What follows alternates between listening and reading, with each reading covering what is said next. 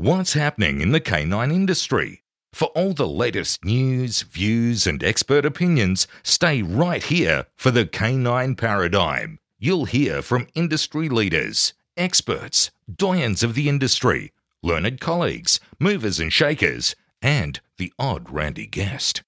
Get the latest insights and expert advice from both here and abroad from the people in the know. Now, here are your hosts, Glenn Cook and Pat Stewart.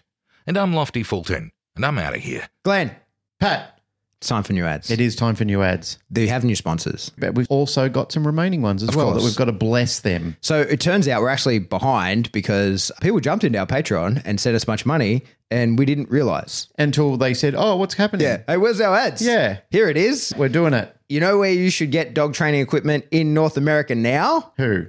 Mojo Dog Co. Mojo Dog Co. Yeah, mojodogco.com is a website. There's a real store. It's in Chicago. Yep. But it's a website you can totally go to, and they pretty much sell everything. They've got meals. They've got training gear. They've got apparel. There's food. There's dog beds. Like, it's a legit store. And you've been there, haven't I've you? been there, yeah. Yeah, you've witnessed it firsthand. You've smelt the odours. You've tasted the food. You've run on the mills. I committed theft. I stole a tub. I think I was allowed to take it. Too late now. I've got it. I just trained with it today. So basically, he's paying us Patreon money for you to steal his toys. Yeah, it's a great Klein tug. It's fantastic. A Klein tug. Yeah, Oh, it's you know excellent. who else sells a Klein tug? Who? The Buffhead, the OG Buffhead. Really? Yes, he does. He does. Yeah. In fact, he does. I got from the Buffhead a Klein flirt pole, which all the dogs favour over all the other ones. Really? Yes. They You like shouldn't that. allow toy preferences, Len.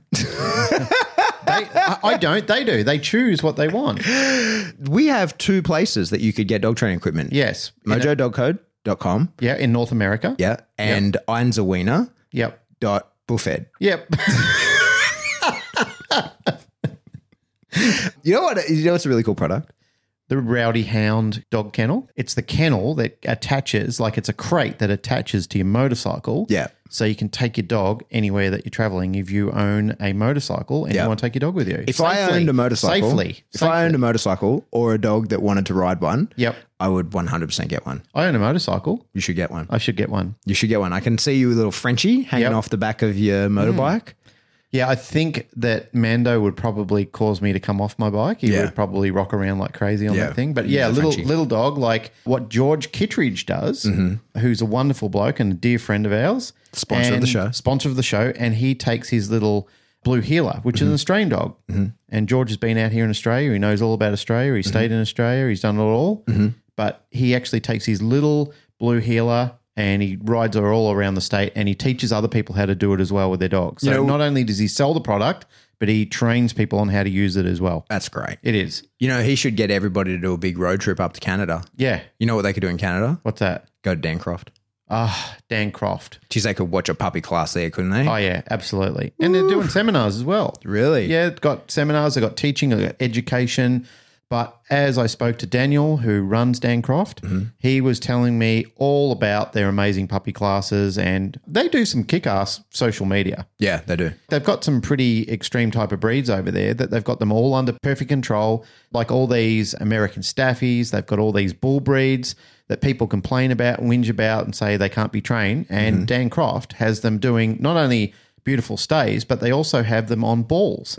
So they have the dog, like inside a tire and the dog's doing beautiful drop stays while they're at peace and at harmony and somebody's walking around. All the owners are there with the dogs. They're having a great time. Incredible. Yeah.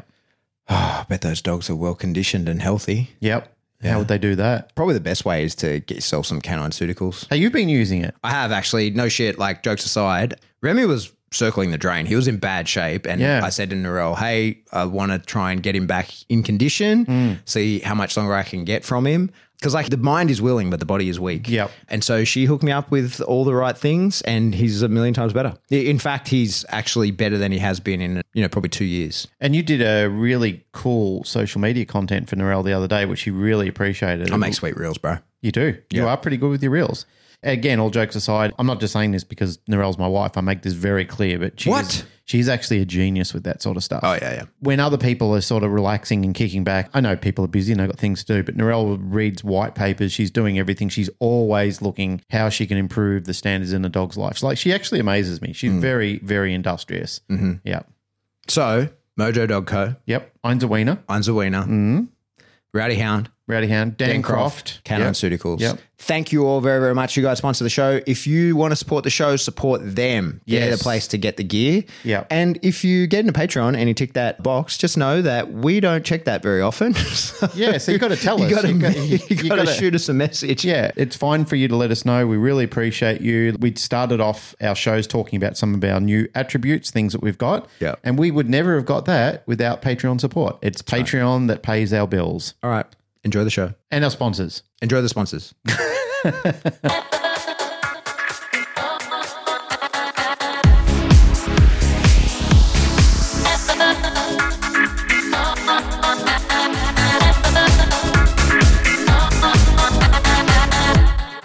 Welcome back to the Canine Paradigm. I'm your host, Pat Stewart. I'm joined in studio today by my co-host, Glenn Cook. Welcome back, travelling man. Thank you, sir. I'm back. It looked good. Yeah, I had a wonderful time. Yeah. So through the magic of digital technology, people may not have even known I was gone. Well, I think they did because... We pre-recorded episodes. Well, on the last one, you blew the whistle that you and I had recorded a back-to-back. Oh, did I? Plus, I deliberately let a week go. I was in Melbourne for my beautiful niece's wedding.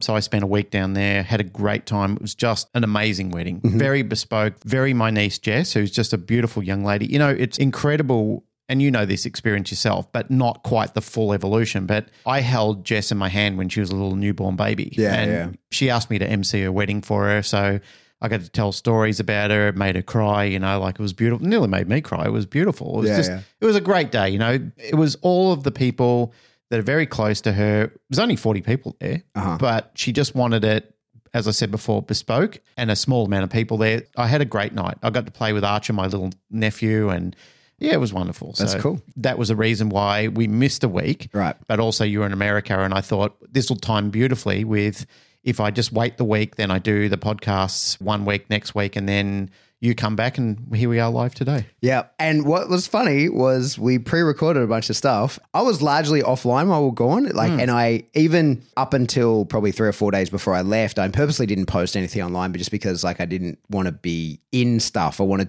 while I'm gone, I want to be doing what I'm doing. I don't want to be sort of drawn to my phone, having to look at what's going on. And meanwhile, the dog world imploded. Oh, didn't it? Wow. And we had nothing to do with it. We were totally out of it, had no engagement with it, and I'm kind of happy it went that way. Interestingly, kind of like we had a bit of a crystal ball for predictions, there were a couple of predictions you made. Do you want to talk about those just quickly? Well, I made the call that a few months ago on the show, I can't remember what episode it was, but I said that I think a lot of the good known trainers in the positive dog training world, the plus R community, whatever we call them, whatever label is going to get me in trouble today, yes, are going to be leaning towards becoming balanced trainers, and mostly because I can't remember the exact words I used, but certainly what I meant and what has come out is that because you can't be positive enough now, and that their own audiences are going to turn on them. That's what we're seeing happen. Isn't it amazing and horrifying, the cannibalistic attitudes of the people involved in a lot of these discussions? I saw several things at Robert Cabral. Is it Robert Cabral? Is that how you pronounce it? I think so. He's put out some very intellectual material as well. He has engaged a few people and asked them politely, without confrontation, to come and have a conversation, which I liked what he said. I liked the way he said it. I liked the way he went about it. There was, interestingly, a post that he put on recently where, and several people have done this, along the lines of what you predicted and what you just said now, there was a lady who was talking about how she'd been heavily involved in a lot of these organisations and found it absolutely deplorable and disgusting the way they were behaving, the way that they were misleading people. And she said, this is words to effect of. You can go to Robert's page and read it yourself, but she was primarily saying she's horrified with what's happened, with how they're behaving, and she has totally rejected them now and has since then not only rejected the teachings but also the institutions and has now joined the ISCP. Cool. Which is great. It's fantastic to see that these sort of things are happening. I just want to leapfrog into one of the concerns that I had recently. along the lines of this, because there's a couple of calls for assistance that went out. One of them was with Dogs New South Wales recently. Right. There was a post yesterday that came out, and cutting to the chase, it says they're under threat, or we as members of Dogs New South Wales or Dogs Australia, the whole conglomerate, are now under threat because the Animal Justice Party and the like are now really going after the purebred dogs, making it very difficult. So for people who don't know, because that'd be a lot of people, explain what Dogs New South Wales is. Dogs New South Wales is the purebred registration body for all the purebred dogs. So they're the FCI affiliate. Yes. So when you work it down from FCI, as in the world governing body of purebred dogs, Yep. and work down regional affiliates, country affiliates, state affiliates, Yes. they are it. So when you have a purebred dog Yep. with true FCI paperwork, Yes. it gets issued by Dogs New South Wales. Correct. And when you go to a dog show for purebred dogs, those They're the governing shows body. are the governing body. Correct. Dogs New South Wales is the governing body of In those each shows. state, They are yes. the issuer of the paperwork. Yep. And if you're a registered breeder, when someone says they're a registered breeder in this state, Yep. where we are, that means they're registered with Dogs New South Wales. Correct. If you're in New South Wales. Yeah, yeah. And then there's, in Australia, there's affiliates, there's Dogs Queensland, there's Dogs Vic, there's Yep. all the different ones. So they handle all, like, you know, semen transfers and anything like that that's involved with dogs importing or exporting from overseas to other countries. So they govern, and all the paperwork goes through them. Mm-hmm. But interestingly enough, through their Gazette, which is an online one that I get, they're basically saying we're under siege. The Animal Justice Party is making life hard for us. They're going to start making life very, very difficult for purebred dog owners. They're pushing desexing, which is going to significantly reduce the amount of dogs. And they're also trying to push rescue dogs onto people, which you'll get the other side clapping and applauding for that. And they're saying, well, why aren't we doing this? Yeah, so let me play devil's advocate. To the average person, like the average non-dog industry person, that seems like great news. That's exactly the point that I'm trying to make. But what I thought interesting of that is the very group of people that stand behind banning remote trainers, prong collars, correction chains, tools which they call aversive behavioural collars or devices, are now finding themselves under siege by the very same people who we're under siege by. Yeah, they got into bed with them. Exactly right. It is an absolute phenomenon that occurs all of the time because they think they're safe. They think these people are their friends. And this is a prediction I made a while ago, is when they get rid of what they want to get rid of, let's say the aversive tools like they did in Queensland with the recent legislation change with prong collars and so forth, when they get those sort of things under their belt, they're coming after something else. They've always got to look for something to stay relevant, to stir up the pot. There's always something in their mind which has to change. Yeah. Interesting, and why I'm talking about this now is there's a correlation between what that lady said in Robert Cabral's conversation. Is she mentioned, her words, not mine, she mentioned that she is sick and tired of watching these PETA-derived organisations literally destroying the foundations of the canine communities. I find that fundamentally interesting myself. It's been something that I've regularly commented on and brought up throughout episodes that we've recorded. If you look at it from an observational point of view, you can't miss it. If you're paying attention, if your eyes are wide open in this, you can't miss that this is the incremental plan, or I believe it's the incremental plan, is kill you softly. It's death by 1,000 cuts. It's take away 1, take away 2, take away 3, and before you know it, a lot of these domains start to collapse. Sidestepping to another conversation, recently Narelle took Mando to one of the local clubs here in where we live. Wait, I got feedback earlier. We're not allowed to just mention names of dogs because to someone new listening, that might have no context. So Mando is your Rottweiler? Our 11-month-old Rottweiler that we got from Lisa Chin, Stambakai Rottweilers. There you go. There's the full story. Thank you, Lisa. Mando's turning out great at the moment, so happy with the way he's going. Narelle wanted to take him down. Her reason was she's very involved in him. She loves him. She's absolutely smitten with him.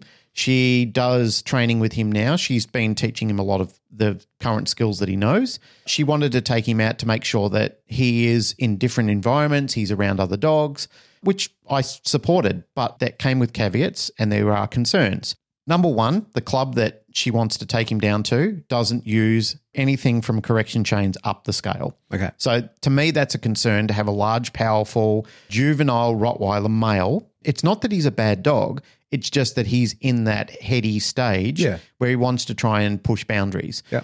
So when Narelle went down there, on the opening day that she was there, the person that took the class informed her and the entire class of new people that prong collars are illegal to use in the state of New South Wales. Right. So Narelle came back to me and she said, is that true? I said, that is an outrageous and outright lie. Mm-hmm. And I said, she might believe that or somebody might have told her that, but it is an actual factual lie. Yeah. And I said, error. there are importation issues with prong collars. That's true.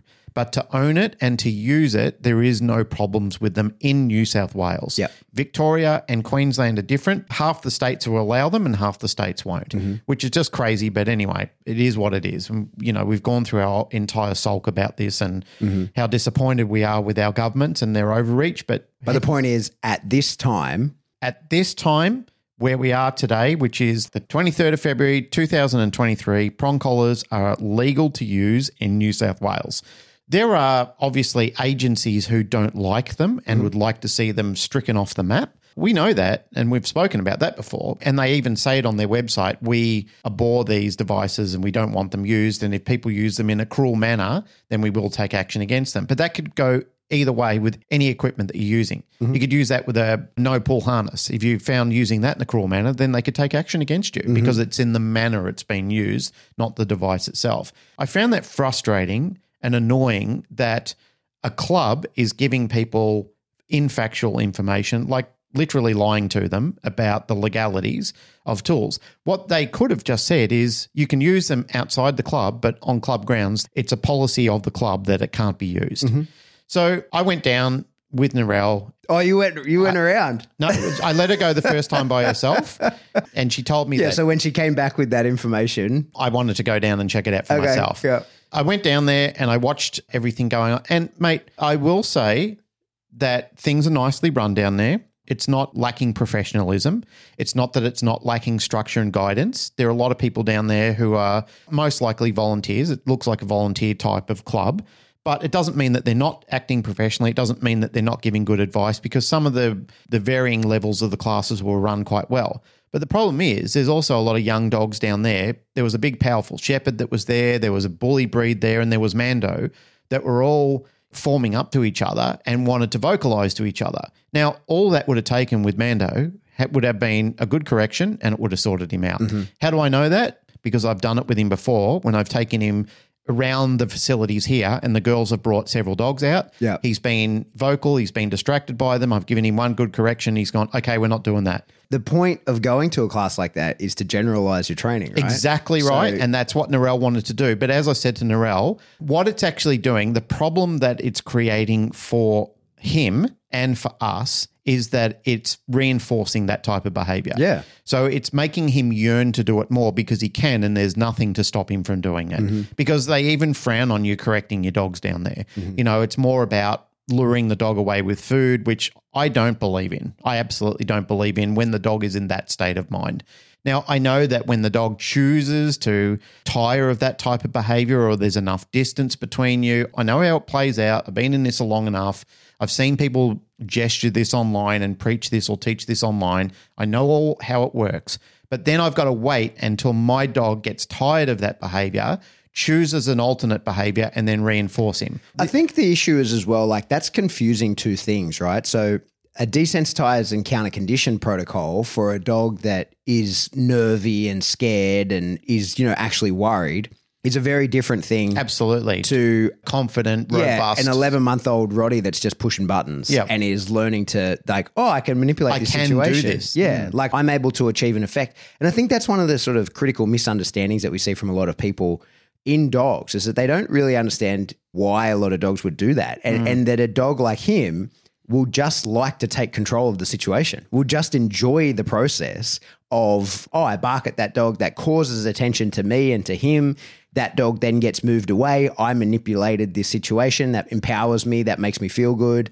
Yeah, like the dog is going to start experimenting with behavior, how he can manipulate his environment. And you can really quickly go, hey, that's not something you're allowed to do. And then try something else. Oh, okay, well, how about I look to engage with you? And then that brings on reinforces food, all that kind of stuff. So you can just immediately remove that problem behavior from the Rolodex of things a dog can offer, and then dial in the actual behaviors that you want. That's my opinion on that kind of training, and why people have misinterpreted that is that there's this assumption that the only reason a dog could be barking or doing those sorts of things that you're explaining him doing in a group setting is because he's fearful. And they can't get through their head that like, no, he's just manipulating his environment. He's just taking the liberties that are offered to him in order to play with the space. But the problem is, as you indicated, one size does not fit all. No, totally.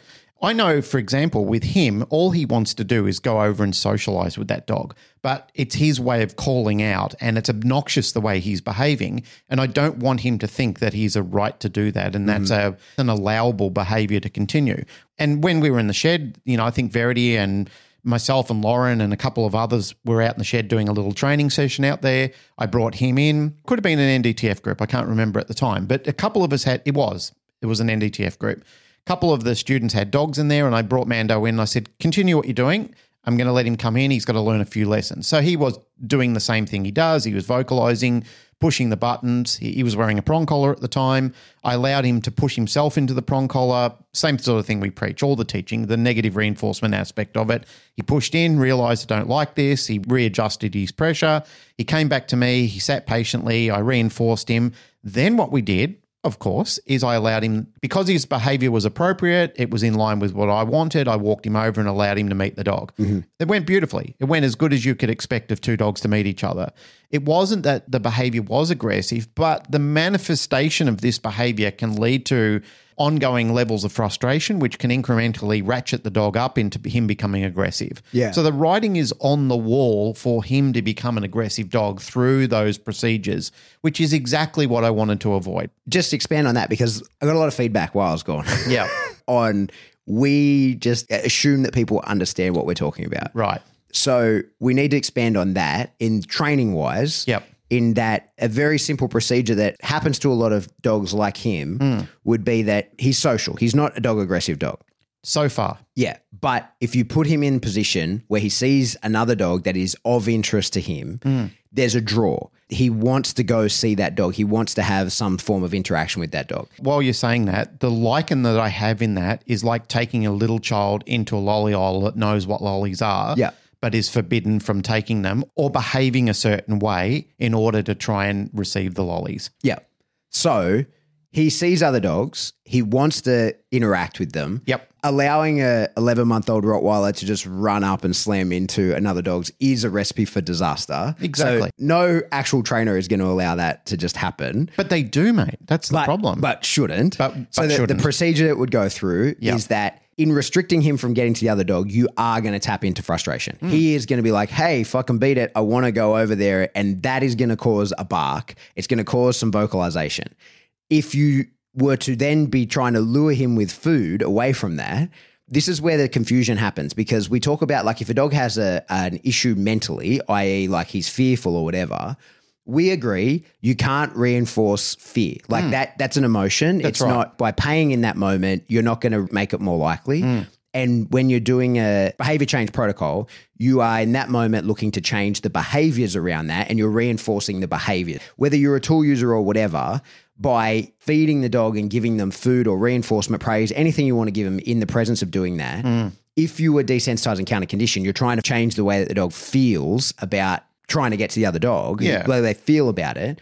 Because chances are, if they're bark lunge growling at them, whatever, they're probably fearful. But that's a timeline thing. That's a linear thing where you've just got to let time and the realization of the dog believe and understand I am safe and I'm okay. But where we as then balance trainers go, hey, you're reinforcing that behavior, is when we look at it and go, this is behavioral, right? Yep. So like he's expressing behaviors. His emotion is that he's frustrated. His emotion is not anxiety or concern around the other dog. He wants to get to the other dog in order to play with the other dog, probably. Yep. He is frustrated that you're not letting him. He is barking because he's frustrated. Frustration eventually becomes aggression, and it looks like it can actually, for many people, be very hard to tell the difference between fearful based aggression, like anxiety, concern based aggression versus frustration based aggression. But so he barks at the other dog. And then if you're trying to redirect him with food, you are for sure in that moment reinforcing the behavior. Yep. And so a lot of people would go, oh, you don't get it. You're an idiot. You're a moron. You don't understand like desensitized counter. We're not desensitizing counter conditioning at this point. It's behavioral at this point. Yep, that's we right. like his mental state. We like that he is like happy with other dogs and wants to interact with them. But we are training the behavior of you have to wait for permission. You are not allowed to be leaking all over the place. And the problem is, and mostly where I see this, I know we've talked about this in the past, where I see this exact same behavior get demonstrated a ton is with the bracky dogs where they're on harnesses doing this and they're like bark, lunge, growling to get to other dogs that they want to get to. They get so frustrated because they're being reinforced with food in this moment, it is reinforcing the behavior, but it's not satiating the drive that they're in. So they just get more and more barky, more and more frustrated. And that frustration eventually can become real aggression, where when that dog interacts with the other dog, he will fight him. It will be, and it will be because he got there and he's like, what are we doing again? I've forgotten why I'm trying to get here. Yeah. I've been trying to get here for so long that it made me actually aggressive that by the time I get here, it escalated. That drive has to be satiated. Yep. And you didn't satiate it with food. You reinforced the behavior with food. You made the behavior more likely to happen, but you didn't satiate the drive by giving the dog food. And so if he actually taps into a proper aggression through frustration, the only thing that's going to satiate that drive is attacking the other dog, is the fight that comes of it. Yep. So the issue of putting... And for the dog, in the mindset of the dog, that's the best possible outcome. That's fine. Yeah. Like, well, the dog's like, initially, if you said, hey, you got to wait, and then you're allowed a safe, controlled interaction with that dog and you can play... No problem. You'd never have an issue. Yep. But if you restrict them and let them bark, lunge, growl and keep filling them full of food while you're doing that, when you get there, they're going to smash that dog and still be just as happy. They're going to be like, oh, I'm satiating the drive that pulls me in. That's the thing, right, is they feel internally that they need some sort of outlet. And in their vocabulary, that's exactly what they need for that to be their lightning rod. Yeah. To get over towards the other dog and to grab the dog through frustration. And it may not have began in aggression, but the problem with this, like we've been talking about the variation between behavior and emotions. The problem is yes, they're feeling some strong emotions at this point in time, but merely grabbing the dog with their mouth, like a child would grab something with their hands and shaking it around, will allow them also to feel relief. Totally. And it's the relief which reinforces the behavior. At one of the seminars I just did this big section that I don't normally do, but it came up on the satiation of drives. Like when you tap into a particular drive. We do this when we're teaching dogs to bite wedges and so forth. Exactly. Yeah. So, but when you tap into a particular drive in order to bring on the behaviors that you wanted, then you have to reinforce, or you can reinforce with whatever. But if you don't satiate that drive, you're going to cause issues. Whatever drive the dog is in, the dog wants that drive satiated. So if you're teaching a dog to play tug, you're tapping into prey, and the dog then eventually has to do whatever it thinks happened at the end of the prey. Now, if it's a border collie or whatever, maybe it pushes the prey away. But for the most part, they're going to bite, right? And so we play tug. We teach them to play tug and actually get into it. But if we're doing defensive table work and you tap into defense, you have to reinforce by leaving. Like, this is one of the things that people, to segue to bite work stuff, is that people put the dog on the table, they get the dog in defense, and then they give the dog a bite, but the dog bites in prey. So that defense was never satiated, right? So I think this is the issue that we see in this instance is the reason he wants to get to another dog is some sort of pack sort of drive. Like he's like, hey, I feel some strong draw to you. I enjoy the company of other dogs. I want to be around you. I want to experience dog life with you. That's what makes him want to go there. And by giving him limited access or controlled access to that dog, you can satiate that drive, the company of other dogs. If he has that, you can satiate that and say like, yep, under this set of behavioral terms, you have to demonstrate to me these behaviors. I will allow that drive to be satiated, and you do, and it's all fine. Yep. But if you restrict him, he's going to change drives. That draw to the other dog is going to no longer be that pack drive. He's no longer going to want to present that social aspect.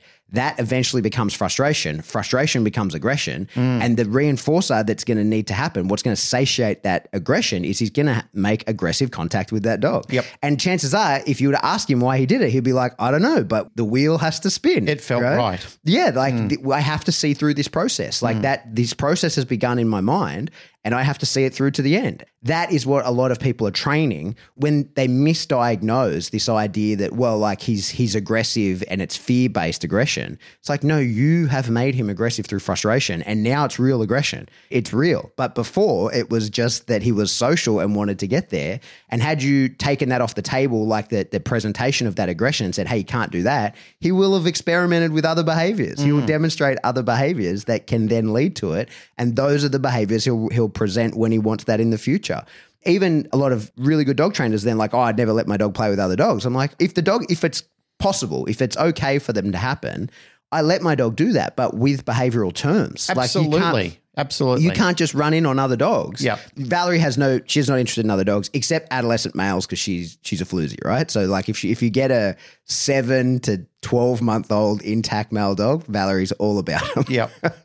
But no other dogs. She's not interested in the slightest. She hates all other dogs. Not hates them, just doesn't want anything to do with them. Remy enjoys the company of other dogs. He wants to go and talk to them. He wants to like hang out with them. And in those instances, I say, no problem. But there's terms to that. Like you're not allowed to just run in on them because he'll cause a fight, like he'll get attacked because of the way that he approaches. Yep. So it's like, no, these are the behaviors that I need you to do. I can teach you those, and then they are the gateways through which you are able to have that interaction that you want.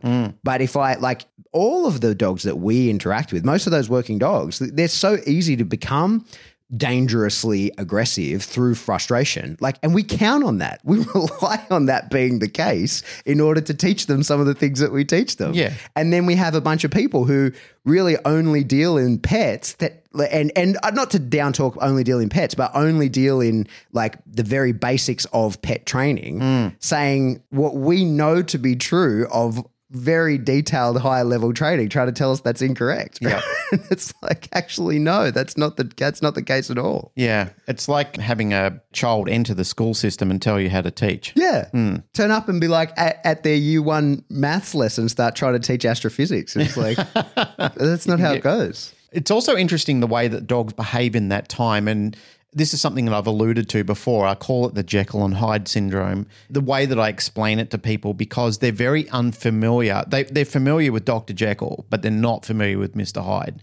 And that whole manifestation is something that is changed beyond recognition of what it was behaviorally and physically. When you see the manifestation of a dog behaving like this, because I was watching how people were interacting and watching what Mando was doing, watching what this other shepherd was doing, like even the owner of the shepherd, I mean, I've seen my dog like that. I know what he's like when he behaves like that. I know how disinterested he is in us and what we've got to offer, because that pointy end of the stick is far more important to him than what we've got.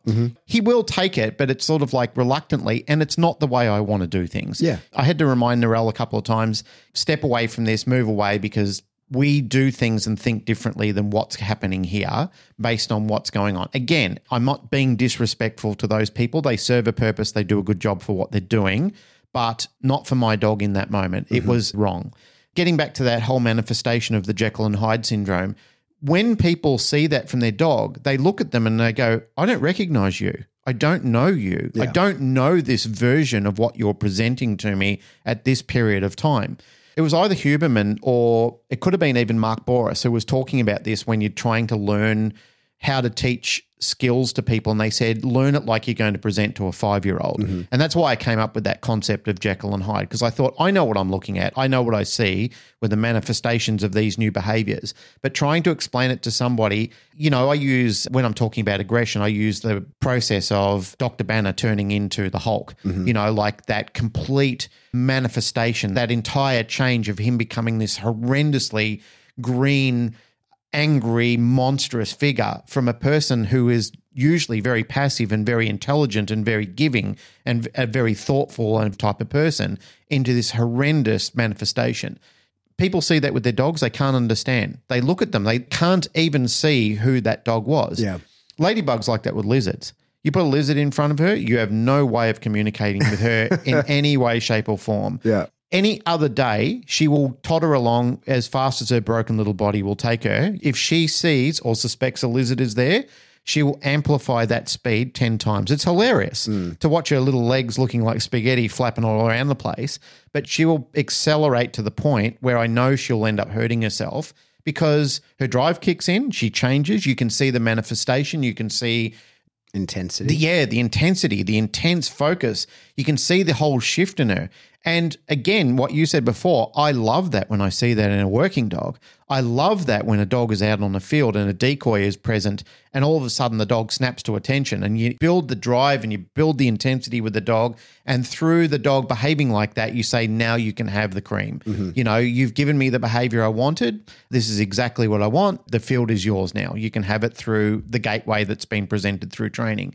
But what they don't understand is they don't know how to put all those gates and measures in place. They don't know how to layer that in successfully. So the dog and you have a successful relationship where the dog clearly understands what the paradigm is for accessing certain outlets. Down there, they don't. For a dog like that, it can be a complete shit show. And for the owner, it can be a very disappointing outcome. For sure. So where were we? I derailed all of this. You went down there. We explained the process.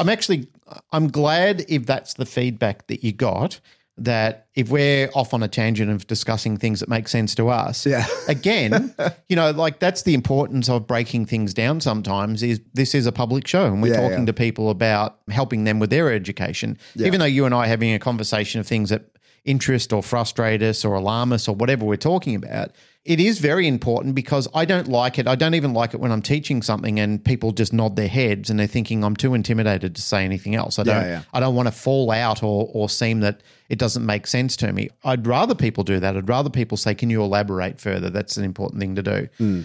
The original conversation was Narelle took him down to the club. He was down there doing the training, but the problem was there was no way to stop him from doing this. Yeah. You know, the only way that I could stop him from behaving it was constantly reminding Narelle to increase distance because he was in a certain radius where I could see the behavior was going to escalate because he was in that circumference where he was going to react to the dog. Yeah. So there's two circumferences that are around all of us at any one time. And that is when the eliciting stimulus is present, which is the thing that's going to make you respond, you either are aware of it or you're going to react to it. So it's a green zone or a red zone. It's prominently around all of us at any one time. This is why, and it has to be this way in order to successfully do desensitization programs. So if you're doing systematic desensitization, the eliciting stimulus has to be present. It has to be known that it's there.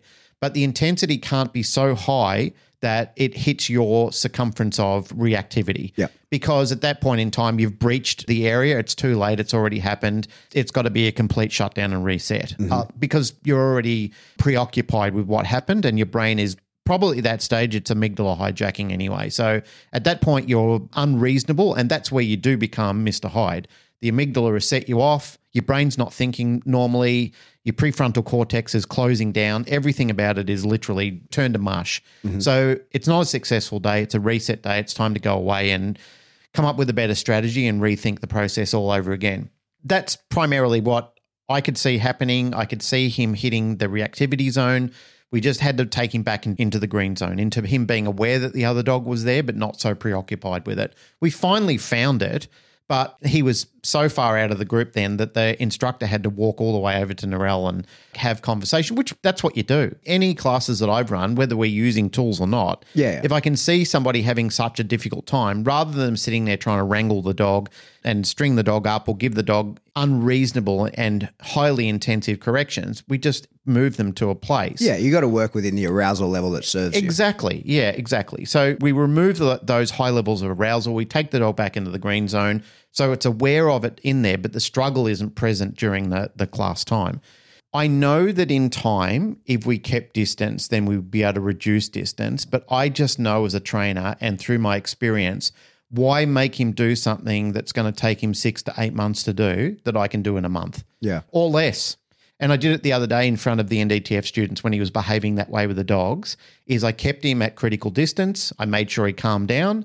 I made sure he understood what the repercussions were for it, and he didn't get really heavy corrections. It was mainly through a lot of negative reinforcement. After a period of time when it was play that game. You give me what I want, I'll give you what you want. So we reduced space between us until he could see, oh, this is working in my favor now. This is explaining things to a 5-year-old. You're explaining something with the lifetime capacity of a 3 to 5-year-old child. Probably it's more likely a 3-year-old. And that's how you have to go about life with your dog. It's progressively and systematically going through a function where that dog can understand this is going in the direction I want it to go. Probably not as fast as I'd like it to go, but it is going in the right direction. It's taking a couple of different forms on getting there because I've got a way that I would like to do it. I think it should be done. It's not happening that way, but it is happening. I can still see progress. I can still see the benefit of this happening, and I can avoid all the discomfort and the so-called aversives that are happening along the way. I think there's a lot to sort of tease apart in that, but I think we've done a whole episode many years ago about like flow state, right? Yeah. And how it's like 80% successful is that flow state. And I think the issue with when you're unprepared to give the dog any negative feedback, right? Like, hey, that's wrong, don't do that. That can look like a lot of different things. It could be negative reinforcement into an alternative behavior. It could be positive punishment to take that behavior off the table. What that can look like, there's lots of different ways to do it. But there has to be some feedback to the dog where you're like, hey, man, this is going great. 8 out of 10 times, I'm going to control your arousal to the point where this is going to go well. And 8 out of 10 interactions are going to be fantastic. But 2 of them are inevitably, I'm going to go over threshold. I'm going to think that I can get closer than I could, or I'm going to misread you slightly, or the circumstance is going to change. I think that's one of the things that, like if you're working proximity to another dog, you're working distance. Distance is never really about the meters, right? Like if you're not measuring it, it's the intensity between the two.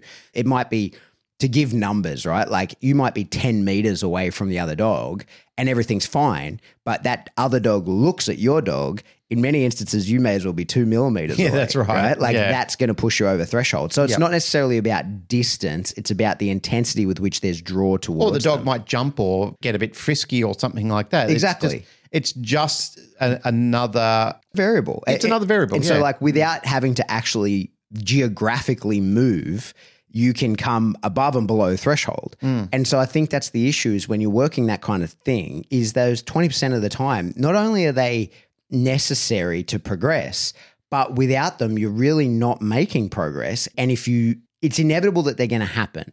So even if you go, well, I'm setting up, I'm never going to push my dog over threshold. I can read the dog, but you don't control the triggers all the time, right? And especially when it's another dog and especially when it's a group class setting, those other dogs are going to increase the amplitude at which they can cause an issue for your dog is variable. And it will push your dog. If you're at a distance and proximity where you're getting effective training, you are having to risk going over threshold.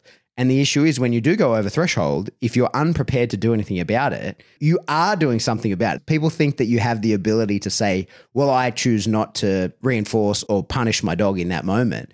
But you don't have that choice. It's happening, right? You can make a choice about which one you want, but if you choose neither, you get what is served to you. Yep, very good point. If you are working that distance to the other dog and the other dog looks at yours, pushes him over threshold and you go, okay, well, I'm now over threshold.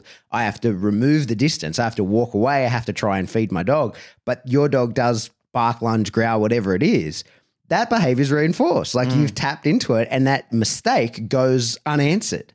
And so there's a learning moment for the dog, right? And so this is what I think people don't get is that you're meant to have those. When you're working with that kind of dog, there's meant to be instances where it doesn't go quite right. But it will go right so long as you have the necessary inputs for the learning outcome to be correct. So I'm always saying to people, like, you could do a training session that objectively looks like shit. Like you could set a training goal, announce it to the crowd who are watching and say, this is what I want to work towards. Not take even one step towards that, put the dog up at the end and say that was a fantastic training session, so long as the dog had the learning outcome that you wanted him to have. Now, it could be separate from what you set out to achieve. If my goal is to be able to walk past another dog, and because of the space that I have and the other dog and all the variables that go into it, even if I never get within 10 meters of that dog, if every instance that my dog does the wrong thing, it's addressed. And every instance that my dog does the right thing, it's addressed. And when I put the dog up, he has a learning moment where he goes, well, next time I'll be able to go closer because of the inputs I received. That's a great session. It can look like shit to anyone that observes it and you can not achieve your goal, But if the dog has the learning outcome that will get you closer to the goal next time, that's fantastic. You've done exactly what you were meant to do. But I think the issue is when the dog makes mistakes and those mistakes go unanswered, but the dog has a learning moment and you just in that moment have to just go, well, I'm set back. That's all that is left for you in that moment. If you don't give the necessary inputs, you have to acknowledge, I am set back by this. And then if you have more setbacks than steps forward, you're going backwards. And that's overwhelmingly what we see happen in these sorts of, especially group class settings where you can't give negative feedback to the dog. Some very good points in there. Once again, there's a lot to unpack through that. And one of the points that you raised early when you started having that section of that conversation was about even experienced trainers still get their dogs in thresholds that they don't want. I've never met anybody on the planet yet who hasn't done that. There's no way to avoid it. That's exactly right. Don't look at that as being something untowards or something completely terrible. It's part of that learning progress. Some of the best learning outcomes happen through some of those struggles. It's frustrating at the time. We have talked about that. We've talked about levels of frustration that are going to occur in any one of the training sessions you have. It rarely always goes your way. Like I've had training sessions before where I've come away from it sweating and cursing and absolutely pissed off. I come inside and I sit down, but they're some of the greatest breakthrough moments I've ever had when I look back on them. Now I look back on them affectionately because I realize I was right on the cusp of something. I just didn't realize it because I was looking at it through a fixated lens. But once my skewed vision goes away, I think, holy shit, I was just about to break through and hit the diamond. But I didn't realize what was going on at the moment because I wasn't ready to receive it in an appropriate mindset. I was in an angry mind. My mind was hijacked. It wasn't thinking it through. Those are the reasons why very early on, and, you know, like you've just recently got into journaling with your bullet journal, which I'm going to get an education from you at some stage about that. One of the things I used to say to people all the time, and I still encourage it a lot, is journal what you're actually doing with your training, because sometimes you can sit down and go, oh my God, I didn't realize I was on the cusp of greatness. I couldn't see it at the time, but I can see it now. And you go out and the next training session is completely different because you received the information that you needed. You've gone through that frustration. The dog realizes that's not going to go my way next time we do this. How about we try an alternate behavior that's going to work? The dog is thinking about what's best for it. It is always thinking about, in order for my life to get better, I have to modify certain behavioral outcomes. That's what your dog's thinking. Your dog's not looking at you going, oh, I want to do what's best for Pat. You know, that's in my itinerary of today's outcomes. That's not how it goes down. If you're under an illusion that that's how your dog thinks, you're definitely going to be misplaced. It doesn't mean they don't love you. We've already covered off on that before. That doesn't mean anything like that. But what they are often doing is your dog is primarily thinking, how do I make my life better and more comfortable? And guess what? Same thing for humans. Yeah. You know, we're constantly You're a thinking. slave to your impulses. Of course. You're basically thinking, how do I furnish my life to be more comfortable? And you might say, oh, you know, but I know somebody who does so much things for other people. Yeah, because it makes them feel good. Yeah. Why do you think people record their benevolent actions on YouTube when they're going down the street and giving some homeless person $1,000 or they're taking them in and doing something? They're recording the whole thing. You know, like if it was true benevolence, you'd do it in secrecy. You wouldn't tell anybody that you're doing it. And even then, you're doing it because it makes you feel good to see other people. You might be doing it with all the good intentions. But getting back to your dog, because I know I'm going off on a tangent here, getting back to the dog's intentions are, how do I make my life more successful? Yeah. How do I make it more comfortable? How do I make it more in line with my values? If we're talking about values, that's what your dog is thinking. Those training sessions, sometimes that battle that you go through, you might think, well, that's frustrating. Today I don't like the dog, but then you come out tomorrow and it's new horizons. It's a new dawn. It's a completely new beginning with the dog. And you think, what happened? What changed? Just the dog realizing this battle just can't continue to go this way all the time. It's not going my way the way that it did yesterday. Today, let me try something new. And it might just be working in those slight increments. It might be a slight incremental thing. And if you're intelligent enough to see it, if you're a smart enough person, you'll realize we've completely changed tracks. It was small, it was subtle, but it happened. It's a complete new direction we're heading in. I've just got to stop there. I've just got to realize shorter, smarter, think for long term. Think the long game at this point in time. Here's a metaphor that may or may not make sense as I work through it in my head. I'm really good at parking a car. Yep. Right? I am actually quite good at it, right? Difficult spot, chances are I'm going to get my car in Same, there, right? yeah. Narelle often comments on how good I can get a big car in a small space. Well, then I'm curious to know how you feel about this. When you pull into a place like a car park and there's tons of spots, how do you feel about that?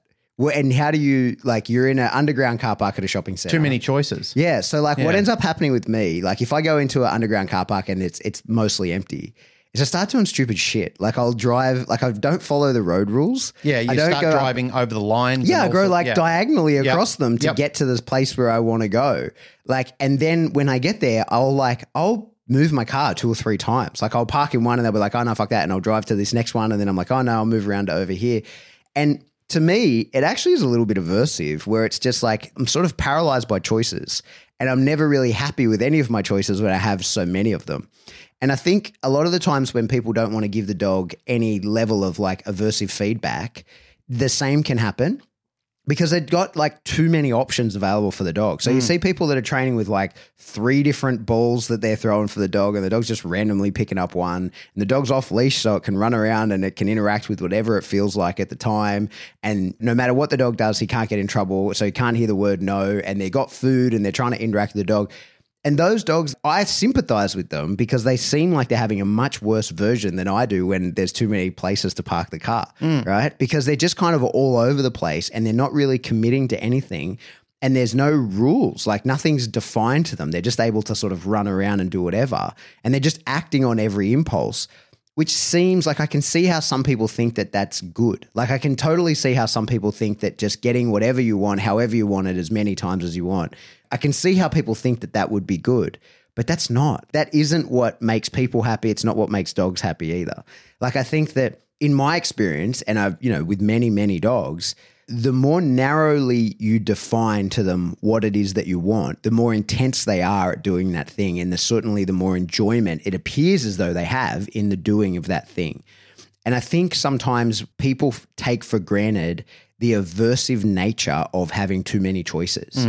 That's one of those things, like you sit down at a restaurant and there's so many things on the menu. You're like, it's that sort of. Cronides used to do that. They had a menu that was like a book. Yeah. And you look at it and you're kind of like, I don't even know where to start. It's intimidating. Yeah. And it's a little bit overwhelming to look at it. Yep. And I think that's very much what happens when people give the dog way too much freedoms in these sessions, right? And it's like, I don't want to compel the dog. I don't want to make him do anything. I'm going to let him make choices. And it's like, yeah, but first of all, he might not enjoy the process of making all those choices. That might be aversive in and of itself, having to solve the problem like that. But he may also make some stupid choices along the way. He may make some really bad choices. And if you're unprepared to give any feedback saying that that's incorrect, then he's going to keep expressing them. That feeling of helplessness in trying to do that can Or be worse, if they're extremely reinforced. aversive. Yeah, it could be reinforced for doing the wrong thing. Yep. Say when we use negative punishment in training on purpose, right? The whole point of negative punishment, usually if we give a dog a timeout in place or something like that, is that aversive nature of not knowing what to do. Like it's one of the things I just did a lot of work with people overseas. A lot of people who had very tightly wound dogs, right? Who are, very good competition dogs, but the dogs are sort of always on the cusp of almost getting things wrong because they're holding them together so tightly. And so those people, I'm like, let him get it wrong. Just don't let him be successful. Like, let him break and go and chase that decoy, but we're not going to let him bite. Let him try as hard as he wants. Let him try everything. And you let him try for as long as he likes, but we're going to have him on a leash, but we're also not going to let him back into that heel position. If he breaks the heel position to chase that decoy, we're going to agitate a little bit. Yep. He's stuck out there and we're not going to let him back in and we're going to let him try as hard as he wants to get that decoy and we're going to let him try as hard as he can to get back into that heel position, but he's not going to be successful in any of them. He's just got to understand the fail point. Yeah. And until you've done that kind of training with a dog, you have no idea how aversive that is because we're doing that on purpose. We want the dog to learn from his error, but we don't have to do anything physical to the dog to create an extremely aversive experience where the dog's like, shit, I don't know what to do. I'm without guidance here and I'm just like, I'm trying everything I can. I'm not solving this puzzle. And that's one of the things that I think that gets overlooked when people don't want to give the dog information as to what will solve the puzzle of how fucking aversive that can be to a dog. Because I do it on purpose. I know that it's aversive. And when I need a dog no longer to do something, I'll create the environment whereby that happens. So like I'm aware of how aversive that is. And I see people when they've got their reactive dog and the dog's just blowing up and they're trying to give it food and the dog's sort of bouncing between behaviors, blowing up, eating food, then it's doing like a couple of minutes of the obedience that you're trying to get it and then it's blowing up again and then they bring out the better food so the dog's interested for a little while. Like, and the dog's brain is just like a pinball machine, like bouncing around all over the place. That is not a comfortable state to be in. Like, and that's one of the things that amazes me when people are like, oh, I'm in it for the dogs and I train with kindness and all this kind of shit. And it's like, well, you're fucking him up mentally. Give him an aversive consequence. Give him like a couple of corrections. Take things off the table so that he then can narrow his focus and be like, hey, man, you got like two options. One is to work with me and one is to not. Yeah. Right. And you can't just keep bouncing around all over the place like that. I truly believe that not many people are aware of how aversive that is. Like that is such a horrific experience to go through where you're like, I have no idea how to solve this puzzle and I'm bouncing around piece to piece, just randomly trying all these different things. And we think that we're doing that because I don't want to take away his freedoms and I don't want, like, you're fucking him up because you in your own life, you don't have those freedoms. And that's why I mean, like my very, I don't know how relevant my example is in parking, but that's one of those times where I get overwhelmed, where I'm like, I have too many choices here. My behavior falls apart. I start driving against the rules. I start driving through car spaces where there's no value in doing that for me. Like I'm better off just staying on the marked road points to get to the relevant space, but I cut through the middle because it all falls apart. Like there's too many options for me. And like, that's what happens to me. And I feel like the same thing happens to dogs. When you give them so many options, they're like, well, fuck, I'll do them all. I'll bounce around. I won't be satiated with any. And you never actually hit a point of fulfillment. And I think it's a travesty to rob a dog of the ability to fulfill itself completely, to focus on something, to teach a dog like, hey, like become fucking into this, like, and feel the accomplishment that will come of having succeeded doing the thing that we're working towards together.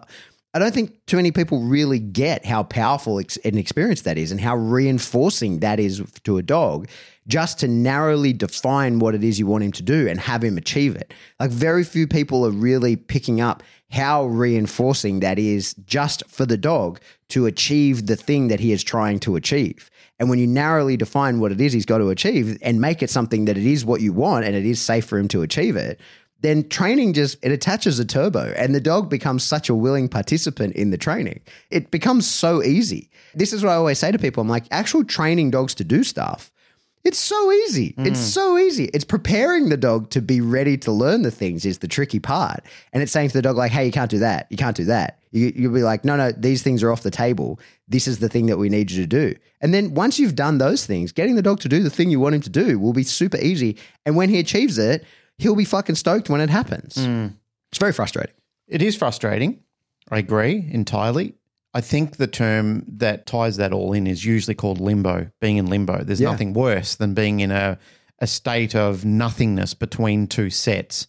It's funny that you and I have the same quandary that when we do go into a car park that's full of car spaces, I get panicky about that and then I opt for security. So what I then do is I go hunting for the most secure spot that I could basically find, something that's easy to get in and out of, something that if somebody does park next to me, they're not going to mark my car or something like that. Or God forbid if it's my motorbike, like I usually then go to the very top of the building where nobody else, or the very bottom of the building where nobody else is parking. Yeah. Usually look for a security camera to park in front of. So I go through all these, play in my head about what can I do because what's usually presented to me isn't available right here. Yeah. And you're right, it's fucking tormenting. Yeah, it's funny because Jane teases me about it all the time. Like whenever we pull into somewhere, if there's like hardly any cars there, she'll be like, uh-oh, what are you going to do? And I'm like, I don't know. I don't know what I'm going to do. Whereas like if there's like the weirdest, most bizarre, hard to fit into spot, I'm like, now I'm very comfortable. Right? Like, watch my skills. Yeah, well, but even the challenge of it, like then I get like narrowly focused. I'm like, here we go. Like I have a challenge. I've got something I'm working towards. And the process of doing it, when I eventually do, will be highly reinforcing, right? And so like I feel like it works as a metaphor. The other thing I wanted to talk about was on the topic of, at a group class and it's a public club or whatever where Neural had issue with the Mando and they don't want people using tools. What I'll certainly accept and I totally understand is one of the issues with using tools, no matter what they are, right? Like check chain, prong, slip, e-collar, all those, is that I feel like at those classes, if somebody were to put one on in that moment, right? Like imagine Mando had never worn one before, right? And had done no training. So he's not your dog. He's not a dog that's like actually in training. You just want to use other dogs to proof the behaviors that you've taught him, right? You're actually a person who knows nothing about dogs. You turn up to this class with your 11-month-old Rottweiler who hasn't been around a bunch of other dogs. You didn't know that he's going to blow up like that. And if you were to put the tools on him right there and then, the way that tool would be used would be much more aversive. It would be much more heavy-handed, and the experience for the dog would be much more negative. Yeah. It's intensified by the stimuli. Yeah, but I think that's one of the, to play devil's advocate for the people who only train in those environments, to think those tools are bad, and having seen the use of them, seen people use them Badly. Well, because that's all they would see. Yeah. You know what I mean? And so again, I just found myself talking about this quite a lot because people were asking a lot of questions about Kai, the bully that I'm working with. And truth is, like most bullies, he's got some big feelings about other dogs. Really, the point of me starting to train with him was to input all the skills and understanding that I needed around the tools and reinforcers that I could then use those to fix his issue with other dogs. And so had I just whacked him on and then taken him out and shown him to another dog, chances are there would be no amount of pressure that would stop him wanting to get to that other dog. Like in that moment, once that drive kicks in, pain compliance is off the table with a dog like that, right? But so the whole point is of using those tools for the weeks prior is to just around the ball and the toys and food and all those kinds of things is show like, hey, this is how we communicate. I can reinforce you for doing the right thing.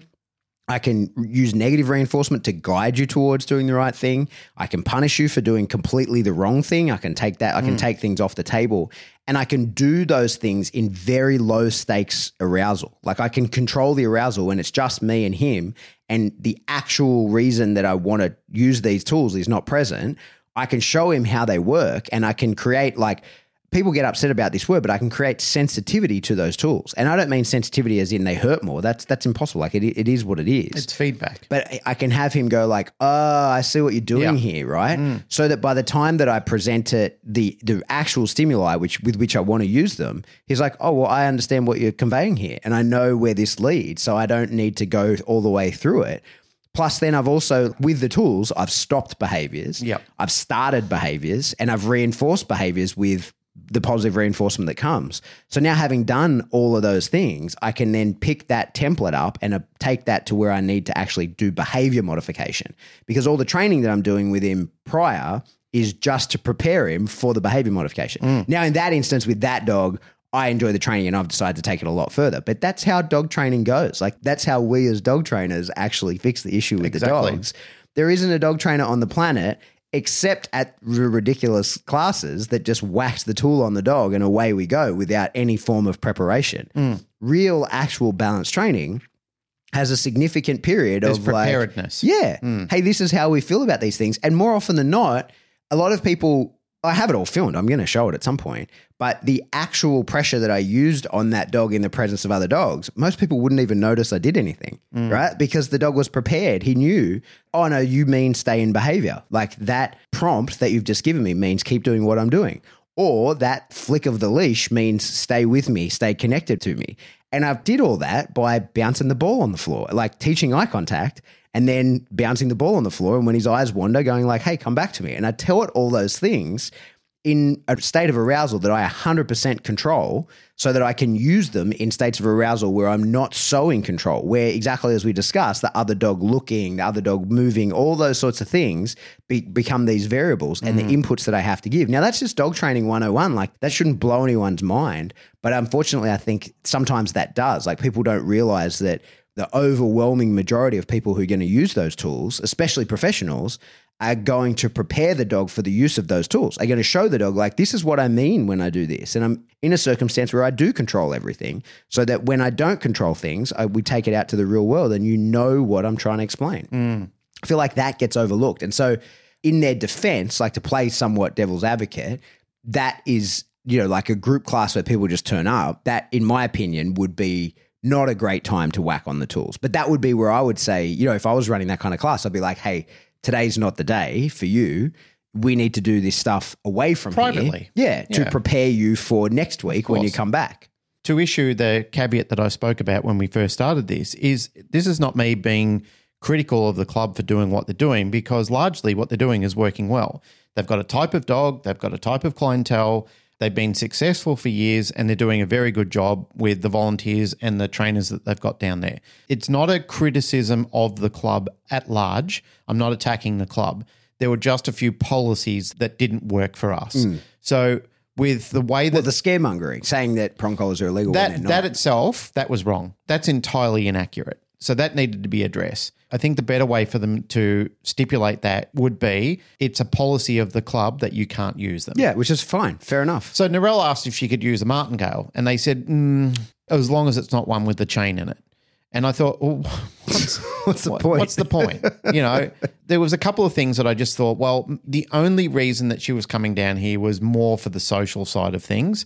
And I just said, look, I don't think it's a good idea at this point in time. I just think he needs to be conditioned better. He needs to understand he's very unregulated with his emotions at this point in time. We can do it locally, and then you can take him down later on if you so desire. I just don't want something to happen. I don't want something to happen. It only takes somebody to get in close proximity to him to react in a different way. Then all of a sudden he gets listed as a problematic, or even he could be registered as a dangerous dog if he gets frustrated and bites. Yeah. And then people will look at me and saying, well, hang on, he's your dog. Why did he do that? Because he's in the environment where he can. And all of the stars align for those behaviors to happen. And this can happen to a range of dogs. He wouldn't do it with me because I wouldn't put him in that situation, and B, I would have the appropriate tools for him to understand and to get the feedback required that he understands this doesn't happen. When he was in the shed with me and when he was working with the dogs, as I alluded to before, when he was in that shed environment and when he was in proximity of the dogs, when he started to behave badly, first of all, we increased distance. Secondly, he started to get some pressure and some feedback from the collar. Then his appropriate behaviour surfaced. As soon as it did, he started to be reinforced at distance. Then I started to show him, now that I can see appropriate behaviour, now I'll let you do something that you want to do. And in essence, it's almost premacking his way through that behaviour as well. So I'm basically, as the principles of premack is, I want you to do something you need to do, and then you can do something that you want to do. So I'm giving him that selection criteria to choose between the two of them, with inserting the ability to be able to punish him or use aversives in training so he can understand this is how it's going to be. Because premack people will get up in arms and say, that's not how you do premacking. Kind of is when you're teaching the dog the systematics of you need to do something that I want you to do in order to get something you want through it. So you're building a gate in front of the dog and showing him, here is the gate. There is no way through it until you do the appropriate behavior. That's the way it's going to go. Good place to leave it? Yeah. For the most part, we've stayed out of the deteriorating problem. I think we had our own little say about just what's going on with your individual situation. We don't need to... Well, we kind of started it a little bit because when he first made that rubbish, talking about how male trainers are all toxic masculinity. And well, it's run away from all that. Anyway, let's not get into it. Hang on. Before we don't get into it, what I've got to say is that's become very tiresome and very boring to hear that in general by anybody in the environment. Yes, it exists. Yes, it's out there, but not everybody does it. So let's not divide the sexes with the dog training industry. Let's build each other up, because there's not a lot of that happening at the moment. It's a deteriorating shit show with people trying to pull each other apart. At the end of the day, when all is said and done, what we all have agreed separately in our own forums is we're doing this for the improvement of dogs' lives. Yeah, exactly. But there's so much got in the way of it that not much of that is happening anymore. So realign your values, have a big think about this, and let's get back into doing what's right for dogs. Agreed. That's it. Yep. For another episode of the Canine Paradigm. As always, if you like what you hear, please like, rate, share, subscribe. Do that through whatever subscription service you download us from. Then go to another one you don't even download us from, do it there. Yeah. Truly, the best way to support the show is just telling a friend in real life, yes, hey, you should listen to this show. And then support them on Patreon. Yeah, and then try and get them in the Patreon. Yeah. That's how to monetarily support us. $3 a month in there, get your extra episode or a giant backlog of extra information that's in there, It's as an well education as new portal. stuff going forward. So I have people ask me multiples of times, especially when they've just come through the NDTF and they've done their entry level Cert 3 course in professional dog training and behaviour. We get to the end after they've done it, or when we've done the block training, and they say to me, now what? Well, there's a lot. You've got courses on Operant Canine. We've got the Patreon, which is all education. There's heaps and heaps and heaps of education on there. Or you could be just like our sugar mama, Barbara de Groot, Just give us who money. just throws large volumes of money at us. Thank you, Barbara. Thank you, Barbara. Anyone else? Jump on. Yeah. All right, do that. The other way to support the show is buy some cool merch. Jump into Spring. There's links in the show notes and various other places. Get on the website. You'll find it. You're smart. I believe in you. Yes. And if you want to get in contact with us, best way to do that is jump into the discussion group. You can group source information in there.